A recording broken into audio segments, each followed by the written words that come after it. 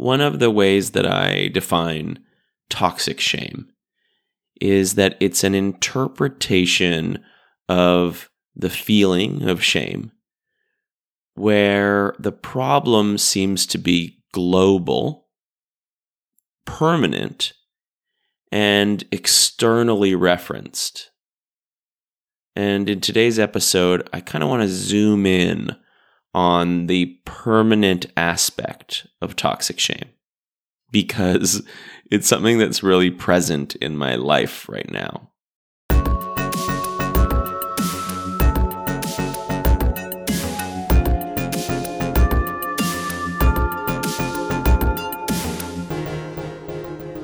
Getting discomfortable with impermanence. The permanent interpretation of shame can show up in several different ways.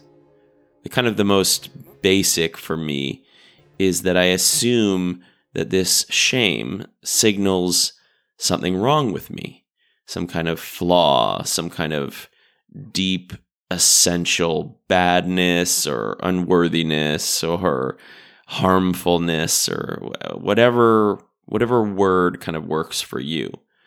And whatever that kind of bad seed is inside of you, it's believed to be essentially permanent, unchanging. There's something bad about you or something that has been kind of broken in you, and it's now broken and bad forever. That's it. You're sullied. You're ruined. You're defective now. And it's hopeless. It's just like, that's you. So there's no real hope or sense that this issue could be resolved or healed or reframed or fixed even, something like that. Another aspect of toxic shame that can seem permanent is some sort of interpersonal rupture. Shame is often triggered by a sense of disconnection or not belonging, some kind of rupture with another person or group that is important to us. And toxic shame makes it seem like that is permanent, that it can never be fixed.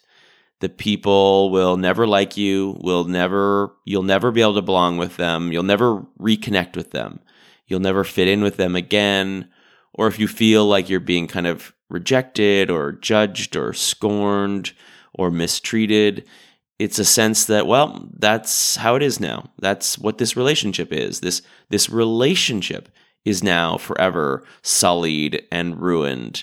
And there might even be a sense that you're the one who forever sullied and ruined it. So it's broken. There's no solution. You'll never be able to repair the rupture. You'll never be able to make amends or be forgiven or whatever it is that needs to happen to make this relationship work again. It's just impossible. So that's another kind of permanent interpretation of shame.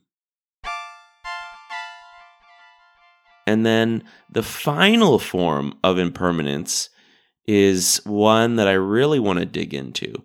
And it's the sense that you will permanently be caught in suffering. Shame is painful.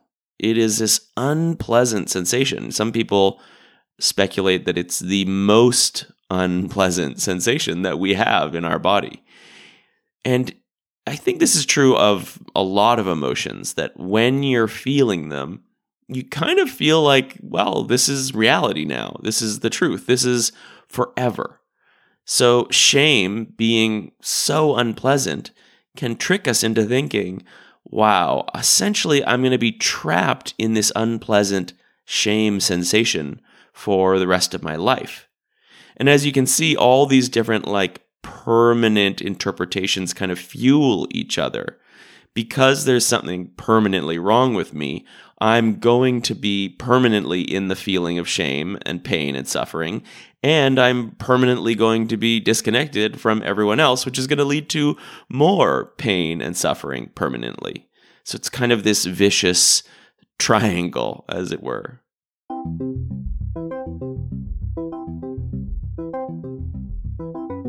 The truth is that all emotions are temporary. All emotions are impermanent. They are constantly shifting and changing. Sometimes we're up, sometimes we're down, sometimes we're aroused, sometimes we're collapsed, sometimes we're flooded, and sometimes we're overwhelmed, and sometimes we're relaxed and at ease. But shame has this tricky quality where it makes me think that it's kind of the truest emotion. It's like when I go into shame, my brain starts to think, oh, this is reality. This is base reality. This is real. This is how things actually are. And whatever other pleasant feelings I temporarily went into, ultimately they collapsed or faded or weren't really real. And I'm back to ground. And ground is pain and shame.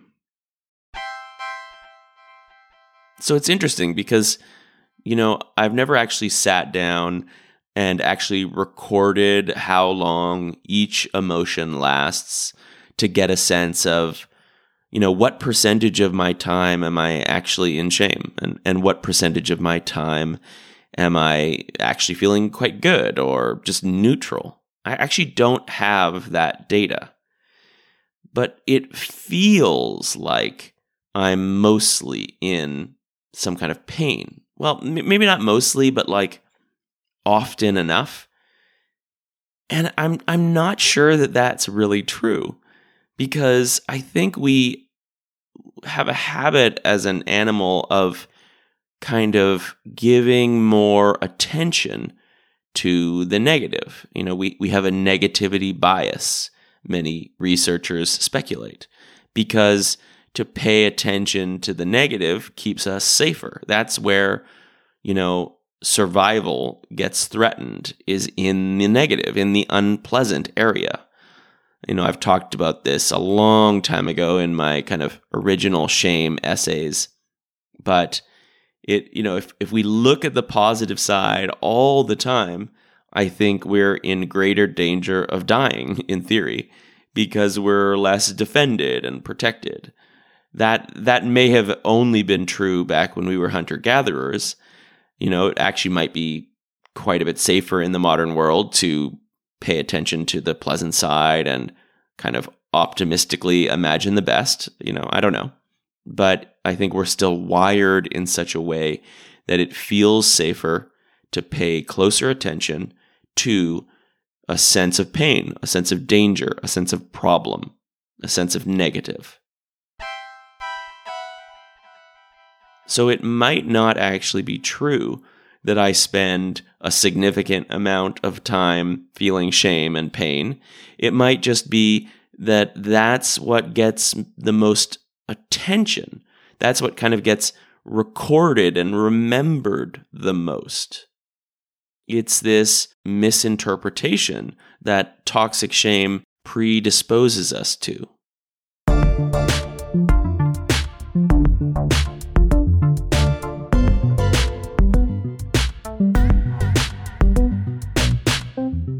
And I think another interesting thing happens when I'm in shame.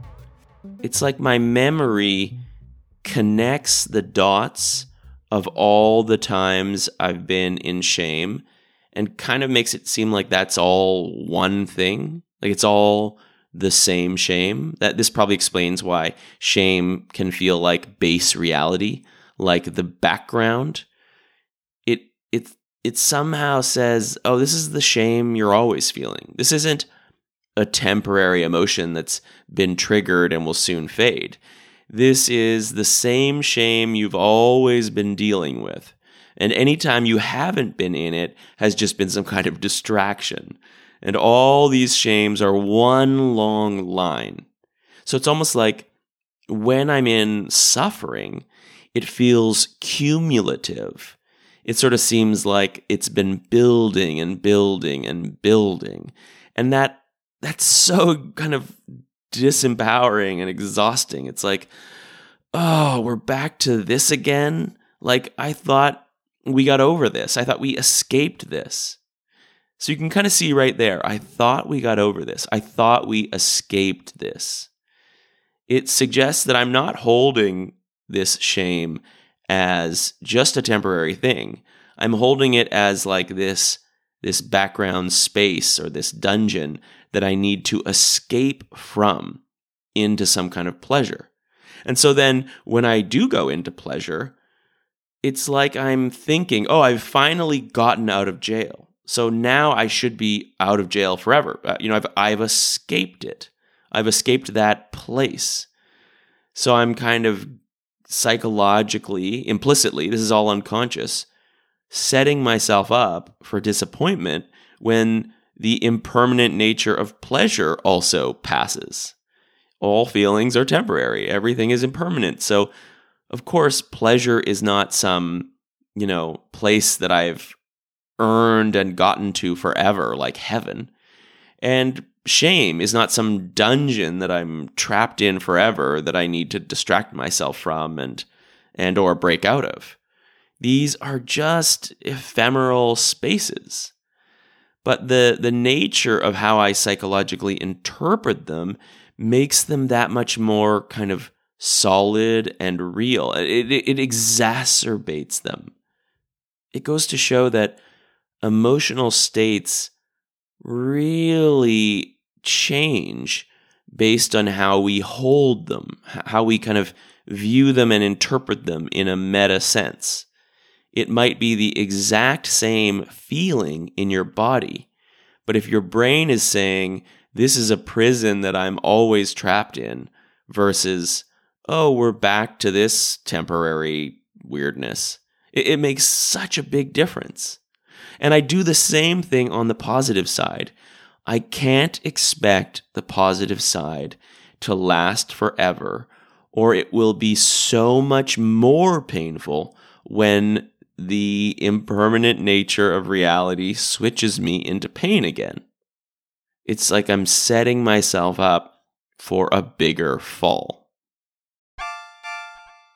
And I see this with clients all the time, and I get it. It's so frustrating when you find yourself back in shame after you've spent a period feeling like you'd kind of gotten over it, like you'd fixed it, like you'd healed it. I know how depressing and disappointing it is to realize that that's not how it works. We can't just forever get rid of it. My mentors at the Center for Healing Shame, Brett Lyon and Sheila Rubin, they talk about healing as getting over shame more quickly. So it's not about not going into shame. That expectation is a setup for even greater pain. It's about kind of accepting that we will go into shame, but having the confidence and the faith that we'll be able to get out of it that much quicker. So it's almost like we're embracing the impermanent nature of these emotions, and we're just hoping for a quicker turnover, like a little bit more time in the pleasant zone and a little bit less time in the unpleasant zone, but not this setup for failure of no more unpleasantness whatsoever. And I know cognitively, yes, of course, I'm going to feel bad sometimes, but it's hard to remember that in the moment when you've had a nice kind of shame-free period, and then you get hit by the same kind of shame feeling that, you've associated with the past or childhood or something you've gotten over. It's kind of like a relapse. I appreciate that when you're struggling with some kind of addictive pattern, that it really helps to embrace and know that a relapse is almost inevitable. Not in a fatalistic, why even bother trying, I'm going to relapse. More, again, embracing the impermanent nature of reality, to just say it's not realistic to expect that this powerful addictive pattern is just going to break forever and be gone. It's a piece of wiring that's in me. It's habituated to some degree. So it's actually safer and wiser to plan around relapses, to say, okay, there will be relapses, most certainly. What am I going to do when the relapse happens? What systems, what backup plans am I going to put into place that make a relapse, in a way, kind of okay, or at very least something that you've got a plan for? And I get it. I can see how it's a thin line. If a relapse is okay, well then maybe that's going to make it more likely that you relapse. So I can see why you might want to push back against that.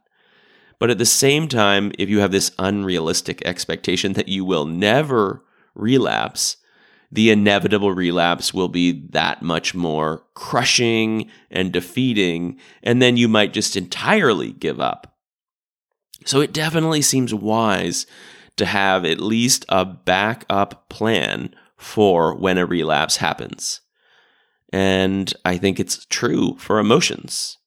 We want to have a kind of backup plan for when shame inevitably recurs.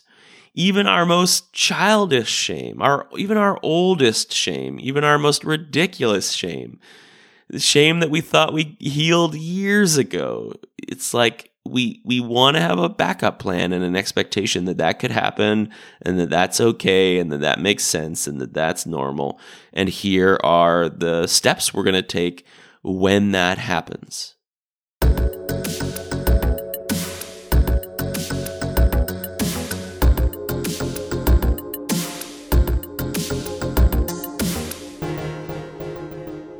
So lately, I have experienced some shame, and I've had that classic reaction. For me, as someone who, teaches about shame and helps people heal their shame and all that, is supposedly this like shame expert, even though I don't like the word expert. I prefer to call myself a shame educator or a shame coach, something like that.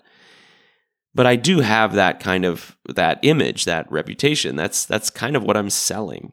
So when I get hit by shame, you can completely imagine how easy it would be for me to go into like, what? I'm a fraud. Like, who do I think I am? This again? This old core childhood shame? Like, really? Oh my goodness. Have I made no progress? Have I done nothing? Like, what a disaster. That is so easy for me to go into, as well as these old patterns of this is the truth.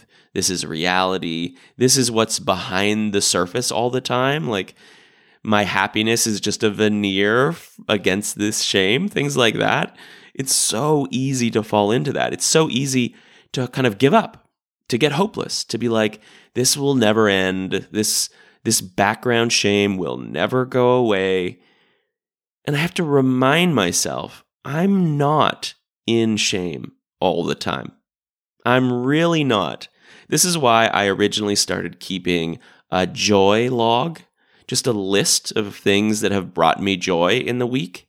So when I go into this kind of hopeless shame, I pull out my joy log and I look at it and I remind myself, remember just a couple of days ago, you felt joy when you were walking in the woods. You weren't in shame then. And you weren't hiding your shame with joy. It wasn't like the truth in the background.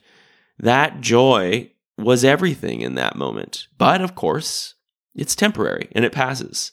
And it feels like shame is everything in this moment, but it's temporary and it will pass. I can start to see it because I can really honor that I don't always feel exasperated by shame. Even sometimes when I am in shame, it's not exasperating. So this is really important. Some shame attacks are fine with me. It's like, oh yeah, of course, some shame is coming up right now. That makes complete sense. Like, look at what's happening. No big deal.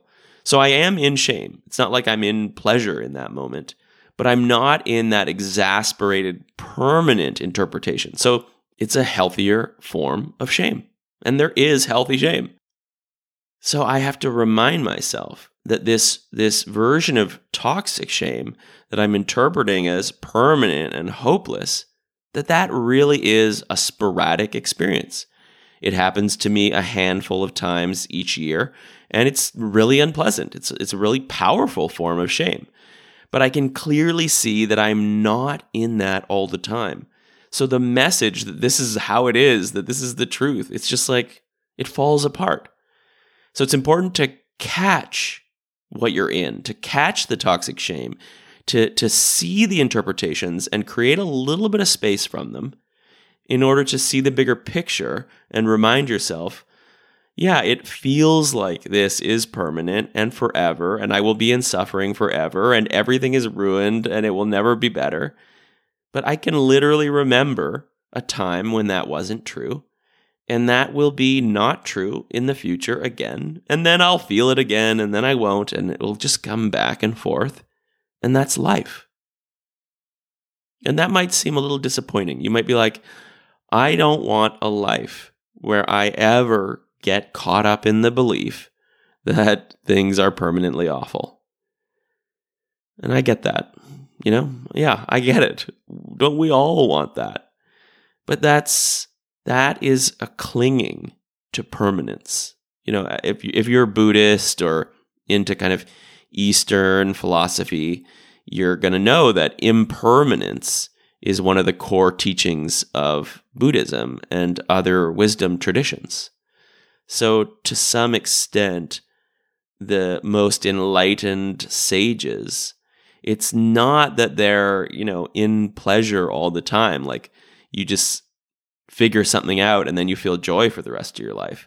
I think it's more that they're so embracing of impermanence that they're not surprised when pain comes in.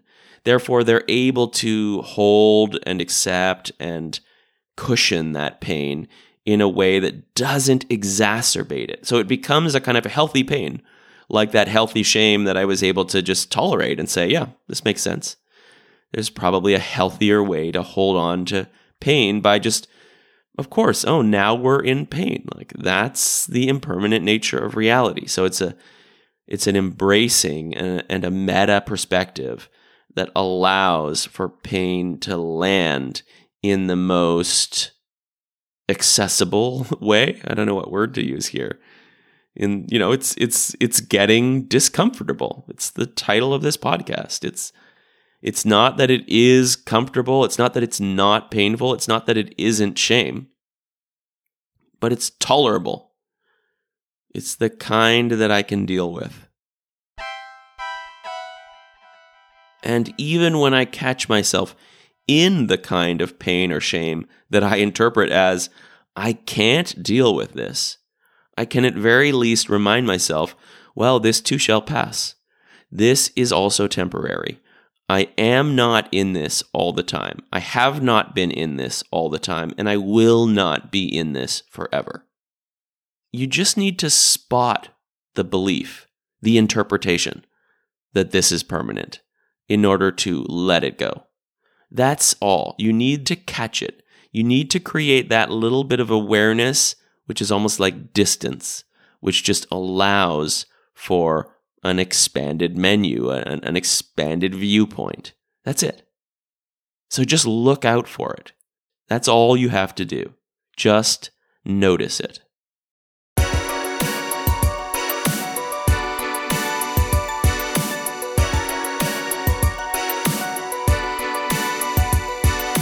If you want to explore themes like shame and impermanence, I'm offering a bunch of cool events like shame circles and some free shame discussion groups on Meetup. And I'm also in the middle of finishing a 4-week shame course, which I will be doing again later in the fall in another cohort. So you can go to my website at discomfortable.net/events and see what group things I'm cooking up. And I would love it if you were to join one and dive into the conversation.